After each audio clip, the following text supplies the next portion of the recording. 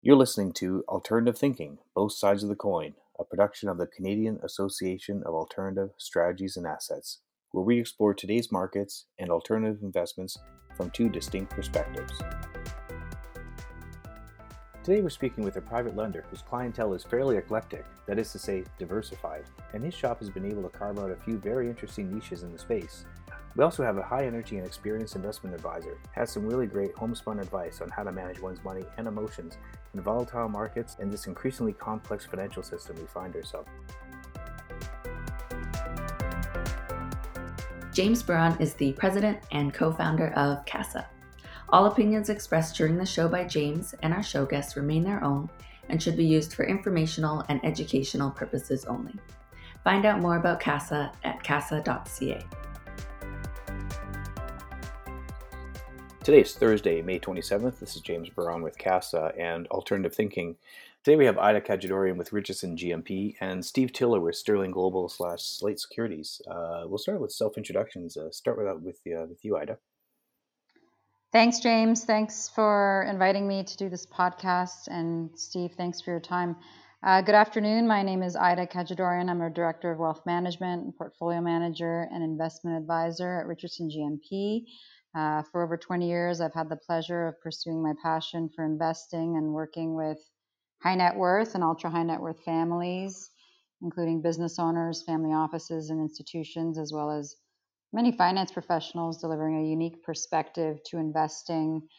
In the last 7 years, I've been at Richardson GMP, where I've been better able to serve my clients and in taking a holistic approach to wealth management, offering tax and estate planning, insurance, and having other tools. Being at an independent wealth management firm has given me access to many different alternative strategies and strategies that you might not see elsewhere. And it's been great. I've always opted to incorporate alternatives into my practice, especially for times like these, to provide protection, lower volatility, and superior risk-adjusted returns for my clients. Oh, that's great. So, Ida, what do you consider to be, like I said, high net worth and ultra high net worth? How do you define that in your practice? It's a great question. I typically work with clients who have more sophisticated needs. They might be business owners and need tax and estate planning from a different level. These would be clients that might be interested in private placements and or have different needs with trading, and or they would be insiders of publicly traded companies and need help with some planning. And they could even, we might even be doing group insurance, group RSPs and group insurance for employees and things of that nature. That doesn't exclude, however, other high net worth families who have assets of $1 million or more. Typically, that would be the minimum that I would work with, and clients who have amassed,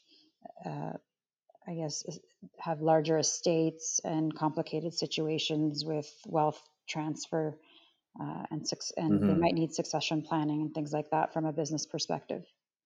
Wow, that's a whole menu of stuff there. Yeah, I'm glad to hear it's not just the assets, but it's more like the needs of them. And I guess for the insiders, is that for their is it like private shares or large shareholdings of public companies, and then you might help them to sell it off or diversify their portfolio? What kind of other kind of investment services do you have there?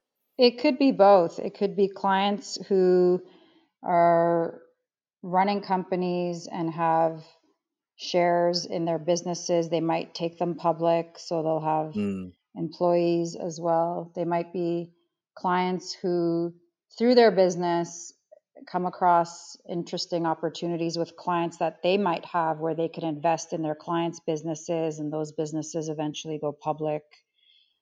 So it would be a lot of different scenarios. Yeah, so you're there for pretty much anything that has to do with public, private shares, especially the going public side. That's pretty cool. Yeah, we have access to a lot of different opportunities as well, where I can bring ideas to my clients, and I've also worked with and continue to work with wealthy families who are spending their money on interesting investments, who become fairly sizable shareholders.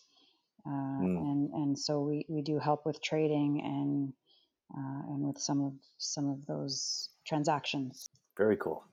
And then you're active in the alternative investment side, I guess, as well. Like, is that a larger portion of your book there, or how do you kind of like how do you define it? Yes, roughly 30 to 40% of my practice would be allocated to alternatives. I do have younger clients who would have less and would be more growth oriented. However, for the majority of clients, even if you're young, some of these strategies are just fantastic, like the one we're going to be discussing today. So regardless of market environment, if you have great returns and a great team, we would definitely want to have access to alternatives that can provide great risk-adjusted returns for the long term, especially if we can get some of that income coming into registered accounts for the long term. That compounding or that income coming in over many years in a tax-efficient manner is really stellar. That's awesome. Well, that's a perfect segue. Let's hear from Steve and what he's been doing and what Sterling and Slate Securities does. Sure. Thanks, Ida, and thank you, James. I'm Steve Tiller and CEO and partner of Sterling Global Financial.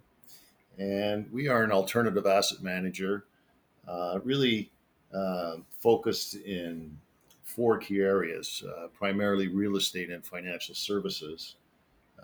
The four key operating metrics are businesses. We have approximately $9 billion of assets under administration. And as I said, really four diverse but also synergistic areas. Sterling Bank and Trust, a full-service private bank focused on mortgage lending. We have the oldest trust company in the Caymans, Sterling Trustco, really focused on high net worth family offices, Fortune 100 companies, where we service their corporate and financial services. And then one of our main businesses are real estate investment funds, where we have a series of real estate funds focused on both debt and equity. And the principal flagship fund we'll be talking about today is our Mortgage Income Fund, which is a true income fund and an alternative asset platform for us that has been in operation over 7 years. And prior to that, the two predecessor funds were another 10 years in front of that. So we've been at this a long time. And our fourth leg of the business is our development and operating businesses. We have about $1 billion under development now. Really, the best part of that is an extensive team that is focused on construction and development. And we have some strong partnerships with some world brands such as Montage Hotels, building a resort right now. And in Nassau, Paradise Island, we have a strong platform in marinas, which in terms of alternative assets is almost like a toll booth on the water, as we call it, where where it is an infrastructure business, and it's now been accepted. 18 months ago in the United States, the IRS now accepts marina income as part of the total REIT income as good income. So obviously that's been a quiet super growth node, and we think with the recent developments, it strengthens that, and we'll talk about that a little later. But we have a very strong team. As we're not afraid in our lending businesses to take over assets because we have a construction team, we have a development team. The fellow who heads up our development operations was one of the founding partners of Interwest. Physically built Whistler for us skiers. Mount Tremblant, a gentleman named Bill Green, who's super strong, and that's a good part of our background. My background is really all real estate and financial services, investment banking with RBC, all of the 90s. I ran a merchant advisory bank for Brascan Brookfield, and then ran Bank of Montreal, Harris Bank's investment banking real estate platform. So that's, I think, a quick overview of who we are and some of the diverse areas that we're in. Wow, there's quite a few pieces to your corporate puzzle and your personal one. You got a lot of stuff going on. That's awesome. Yes. So, yeah, it's interesting. Like, I go to Cayman every year, and And that's a great place to be. Obviously, there's a lot of funds that are out there, Correct. and then but you have a high net worth there too. And then, so are most of your investors like Canadian, American, Caymanian, or like foreign? Like, what's your investor makeup like? Yeah, that's a good question, James. Yeah, we're as I said, the Trustco we have there has been there 50 years, so that's a long time. There's over Hmm. 3 trillion of assets in the Caymans, and 92% are U.S. assets. So a very strong Hmm. connection. Our grouping is about a third are Fortune 100 companies, largely domiciled in the U.S., focused in the oil and gas sector. Um, Hmm. then there's a third are ultra high net worth families, family offices out of the UK and the United States, and some in Canada, and then the hedge funds out of the United States. So it's really almost a third, a third, a third in those three sectors. And the cross section, no real Canadian clients, Hmm. which is not surprising. There's only 60,000 people, but the Yeah. Caymans has done a good job even in this. It is a British overseas protectorate. Um, and even throughout this pandemic, they've really gone. There's zero deaths. There's technically one, and it was an Italian gentleman who got off a cruise ship and had a heart attack. So they call that Gosh. as one. I mean, it's still a death that is a travesty, no Yeah. matter what. But where they've gone is they've now closed their borders until September 1st, and they really kind of similar to their financial services. It is the strongest hotel market prior to this in the Caribbean, and they're anticipating the population to grow by 15%. So it's a very much a highly designated market, and that's going to become even more so with the current developments in the world. Yeah, we did a podcast with an offshore lawyer and a director actually on Cayman. We talked about the tax structure there. It's kind of interesting. The one with Harney's and Kern Group, Sure. and Yeah, we and I mentioned. think the 15% growth is just from Canadians leaving Well, the snow. the Canadians are, there's about 7,000 Canadians in the service sector and others there in the professional sector. But you're right, us and the Australians are so it's funny because the restaurants and whatnot, they're, especially when the hockey playoffs are on, or rugby, they're both Oh yeah, filled with Canadians and Australians. very cool, very cool. Ida, maybe how does a fund like Steve has fit into the portfolios that you have for your clients? So it's like liquidity and the income, and like you said, high risk adjusted returns. But you also mentioned that some of the younger folks may not have as much in the way of alternatives. It seems like alternatives return less, or are they kind of just not ready for it, or how do you place something like that in the portfolio? No, not necessarily. I wouldn't say that they return less. Mhm. I'll focus on that. But in terms of asset allocation, the way I look at things, I like to call it evolutionary portfolio construction. So back in the good old days, you used to invest in cash, stocks, and bonds. In the 2000s, it would have been cash, stocks, bonds, and Mhm. alternatives. The way I like to view the different buckets, it would be income, capital growth, real assets, and volatility management.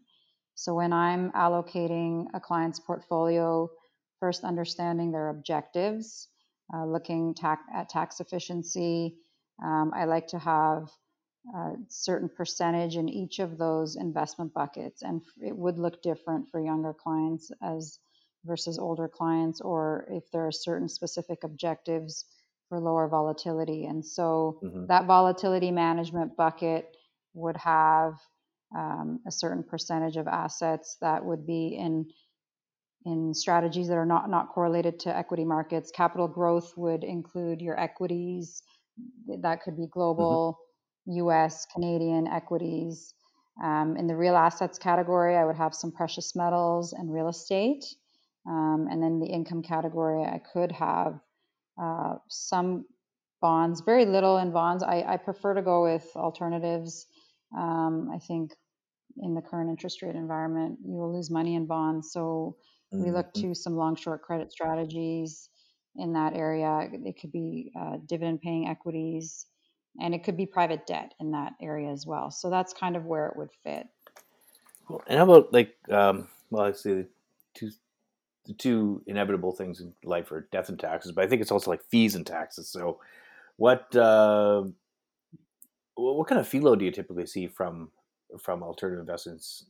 Is it the typical 2 and 20, or are there some other types of structures? And then how do taxes? Because I think with the long short credit, you're going to have its interest income, right? And then you have the private lending. Is there a mix to the private lending tax treatment, and how do you manage that for your clients, or to optimize the returns at the end of the day? So for the most part, the income paying strategies would go into registered accounts. I do have fairly sizable registered accounts for older Mm-hmm. clients that could handle a decent size investment.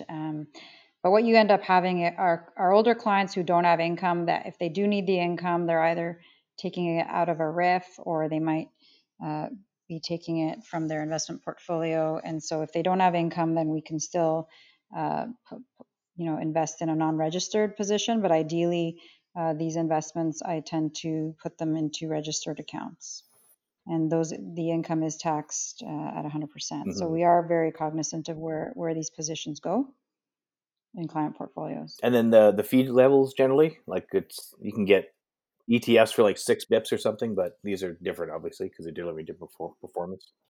Well, you do tend to see slightly higher fees with alternative investments, and we are very cautious and aware of these high fees. And Mm-hmm. when we are hiring managers for their expertise in areas that we don't have that expertise, or an ETF won't solve that allocation that we're looking for, we tend to, we're looking at net of fee returns, Mm-hmm. right? So we're evaluating all of those things, including fees, liquidity. There are a lot of things to consider when we're reviewing managers, uh, their reputation, the amount of due diligence that goes into finding these managers that we're going to partner with for the long term. I should say with the Sterling product, the fees that they charge don't go back to their management team. They all go back into the fund for the benefit of the investors. So I think it'd be great for Steve to kind of talk about that, which differentiates them from other private debt managers out there. So those returns are, in fact, higher than what you would see versus other products out there. And that would be one of the reasons for that. Oh yeah, you're right. Because there's when you're originating these mortgages, I imagine like there is an origination fee, which sometimes goes to that manager. But if you pop it back into for the investors, well, yeah, maybe Steve, how do you guys manage that? Yeah, it's good. It's a good point, a good question. Firstly, we are an alternative asset manager that has an Mm-hmm. operating platform. So, what's different from us and a lot of the other, call it mortgage managers, if you will, is we have a fully integrated company behind, which helps in a variety of fronts in terms of taking over assets, fixing assets, etc. But what makes, and I've got a long Mm-hmm. history with the banks and the mortgage business, and, the mortgage platforms in the commercial sector for the banks, and throughout the banks, of course, the residential platforms are cornerstones of Mm-hmm. the banks. They are mortgage generating fee machines. So if you recall 30 years ago, if someone took out a mortgage, there might be $100 administration fee associated with it. Well, the evolution and the of the banks is there's probably now 5 or 6 different fees around every mortgage, Oh yeah. right? So there's origination fees, as you touched on, James, standby fees, extension fees, commitment fees, syndication fees. And so what's different from us is many managers pay those fees out to the external manager. For us, we just think that's a misalignment at the least, some conflicts at the worst for investors. So we pay all of those fees around the mortgages flow through to our investors. And so if you think of the relative input, without taking on any incremental risk, last year in our portfolio, we delivered about 10.6% net to investors, net of fees. And we calculated almost 200 basis points of that return were fees. And so if you think about it, there's no incremental risk because you've underwritten the mortgages, and yet you're getting the benefit in your return of the fee stream associated with the origination of the mortgages. And there's always something going on with them too, as you know, they're not static creatures, and Real estate's not a homogeneous product. Each one's different. So we have 36 mortgage positions around the world now. There's always something going on with a mortgage. So right now, today, we just extended one of our longstanding customers. And, there was an extension fee that flows through to our investors. And we actually believe so strongly in it. We also, our redemption fees don't go to us. They go through to the investors because we just think that's a good alignment. So if people wanted to redeem, streams with that flow directly through into our investors' return. When you think about, our product, it's a diversification strategy, not correlated to equities. For our investors, it's US dollars only, US dollars in and out, and primarily US assets outside of Canada, because we just think the Canadian assets are priced to perfection. But, the inherent operating logistics of the business, I think, are very investor friendly. Wow. So where are you finding opportunities now? Like, is it different types of borrowers or assets that you're up against, or geographies within the U.S.? We see this, and we've been through a lot of downturns, and they were the greatest opportunities to earn money. But fundamentally, our investment strategy is to find high quality borrowers and assets in markets we like that have some element of financial distress around it. So, for example, right now, we think the Florida market and the Texas market are strong demographics. The migration from New York to Florida is on an annualized run rate could be in the magnitude of low 20% savings in taxes on an annualized basis. So, the other thing markets we like are we like the Eastern Seaboard. Again, at a macro level, we start focusing usually on right-to-work states, which are union-free. There's now 24 of them in the U.S. Real estate is, as they say, quote, it's bums in the seats. So it's follow the jobs. If you take Toyota, for example, their 4 largest production plants are in Texas and Kentucky. It's quite amazing, actually. Things like Orlando now has become like the biomedical hub, high paying jobs. It's not all about, Mickey Land, but people want to live in Celebration just to get access to their hospitals. They have like the state-of-the-art neurorobotics, and it was Walt Disney's kind of cradle-to-grave legacy of where to live. We have some in the UK as well, but only entry-level housing because the government has stepped behind it and has some unique programs to assist their borrowers. So again, our capital is there to help our borrowers perfect their capital structure. And what we like about it is, our average loan to value is very low in our funds because that's how people get in trouble. We're at 50%. So a borrower would have to burn through 50% of their equity before there's any issues. Cool. How about the structure of your fund? Is it, I guess it's open-ended, and what sort of liquidity do you give investors? And then have you needed to gate in these crazy times here?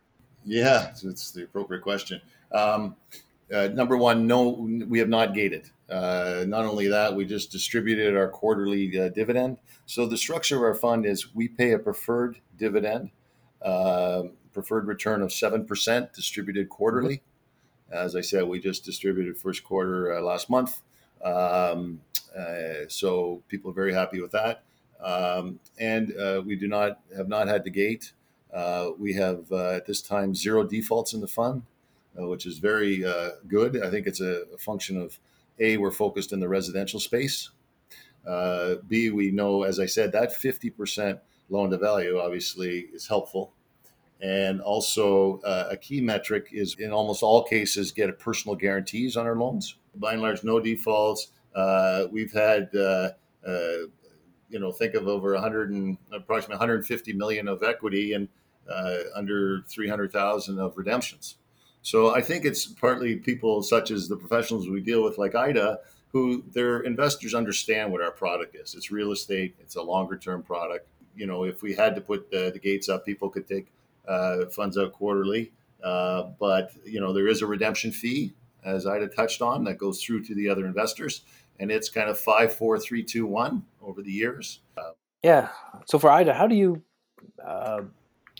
clients are okay with quarterly? Or is it just that they see this as their income thing and they're not going to worry too much about it and they've got other sorts of liquidity elsewhere? And have you had any kind of, maybe not for this one, but from similar ones where they've said, listen, just get me out of this thing and and like when when emotions are running wild, or is everybody pretty much they know the deal and they're good to go?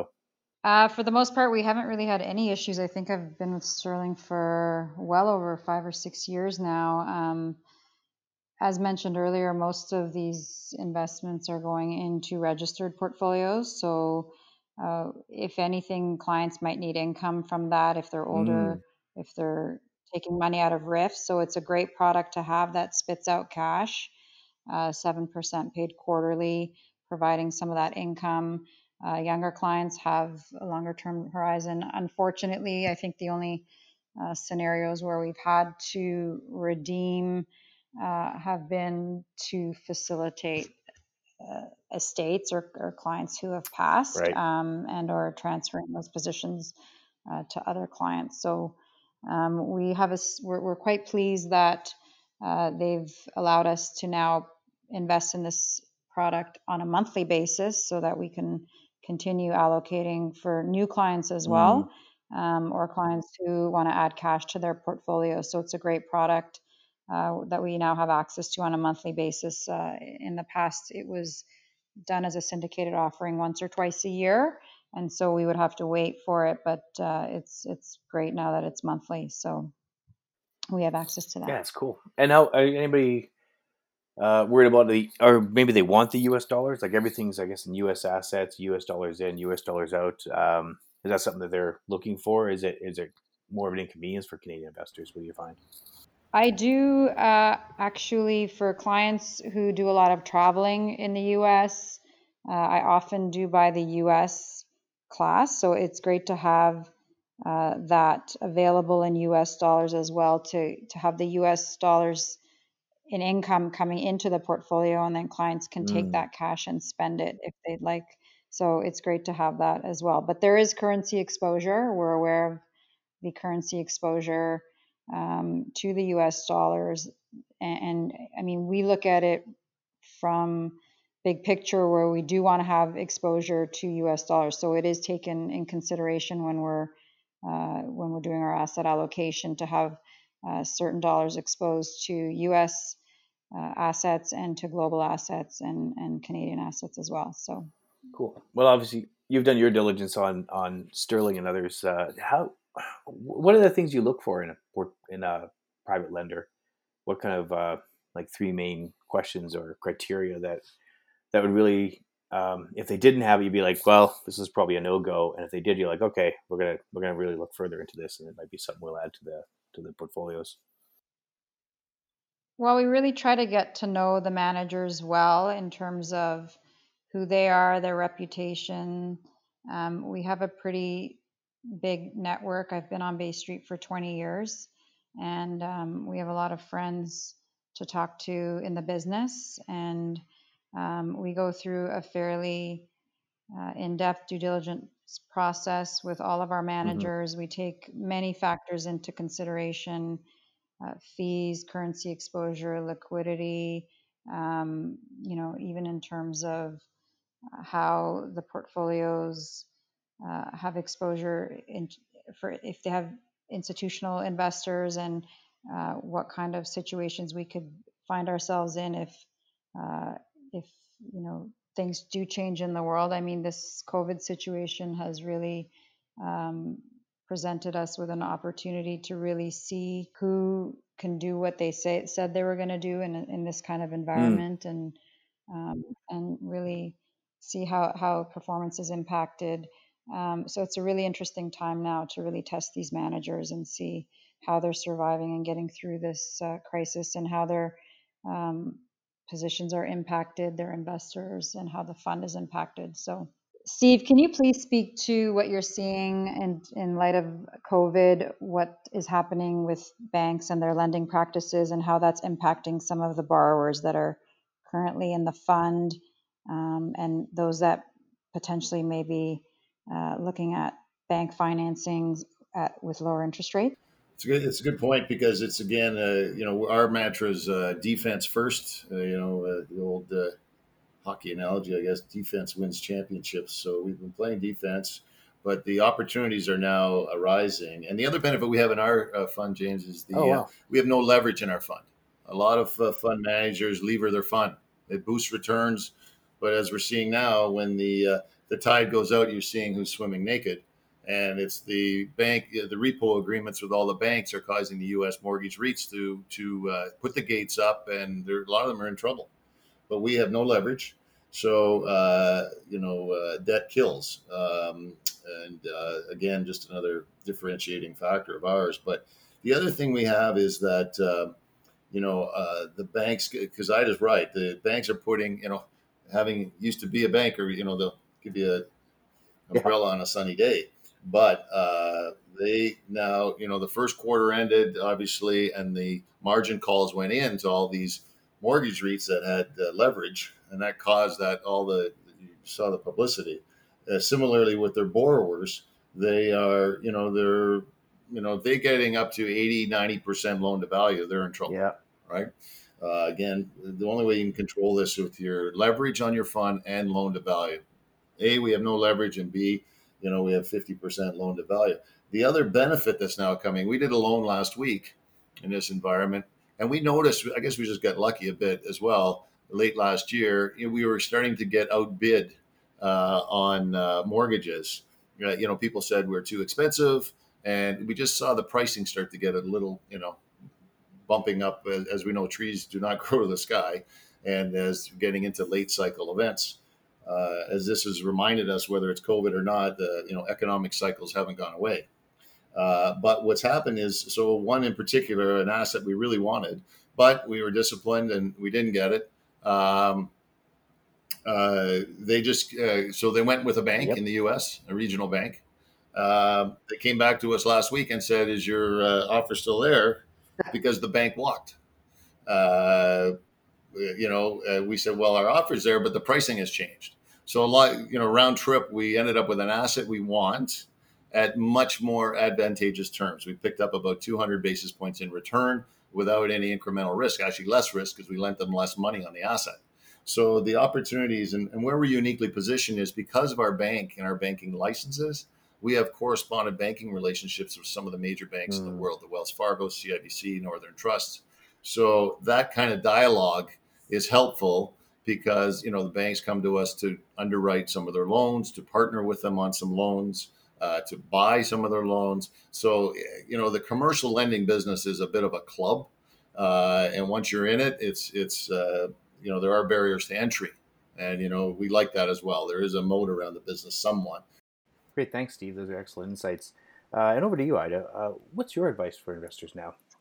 Well, my advice to investors right now would be to stay the course. I guess unless you're a short-term investor, if you have a long-term view, if you have a great advisor, know what you own, be well informed, don't panic sell and make bad decisions or let emotions make decisions for you. I would encourage investors to find a good advisor who has access to different asset classes and strategies that you might not have access to if you're maybe at one of the larger financial institutions. Having the tools and the freedom to make decisions and the expertise that might be with an alternative minded manager who might give Yep. you a bit of a different view and perspective. I think, that would definitely help, as well as taking a holistic approach. I just keep coming across situations where estates are poorly managed and not well organized, and unforeseen events happen. And I'm seeing a lot of situations where people's, I guess, the kids are burdened with messy estates, and where there might not have been wills or affairs put into order. So I would encourage people to kind of focus on taking some time to look at their estates and have them well organized and have wills and powers of attorney in place and up to date, and check in on their parents on those things as well. Cool. Thanks. How about you, Steve? Your parting thoughts to investors? Yeah, I think it's a time to pause and reflect. Definitely, we think there's you know, as I said earlier, defense first. I think the strength of a portfolio, and I think, as Ida's alluded to, having alternative assets, now is the time that it pays dividends, in terms of the non-correlation of public equities, having a diversified portfolio. And, we still see the Canadian market, quite honestly, as from a real estate perspective, as price to perfection. And we think, as the U.S. market and the U.S. dollar, all of our loans are, we don't hedge anything. So the borrowers take all the risk on the loans. And, we're seeing many institutional investors, unlike 0809, where there was true systemic risk. A lot of the U.S. and global companies came into this with strong balance sheets, as did the banks. And so I think, someone said the other day, it won't be, I don't believe it'll be a V recovery. And they said not even a U recovery, but more like the Nike swoosh recovery. As long as it's not an I. Yeah. Yeah, exactly. That's cool. Yeah. Thanks, Steve. Thanks, Ida. We'll have you both on another podcast sometime soon. Thank you. Thanks very much, everybody. It's a very good chat. I'm very appreciative.